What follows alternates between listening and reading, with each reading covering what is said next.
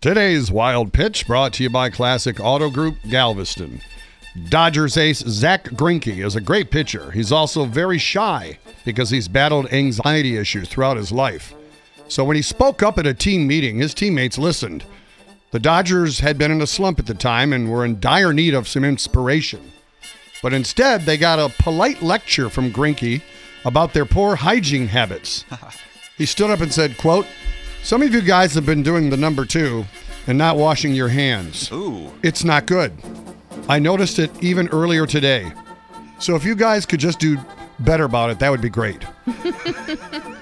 When the players finally realized he was serious, they all started cracking up. Yeah.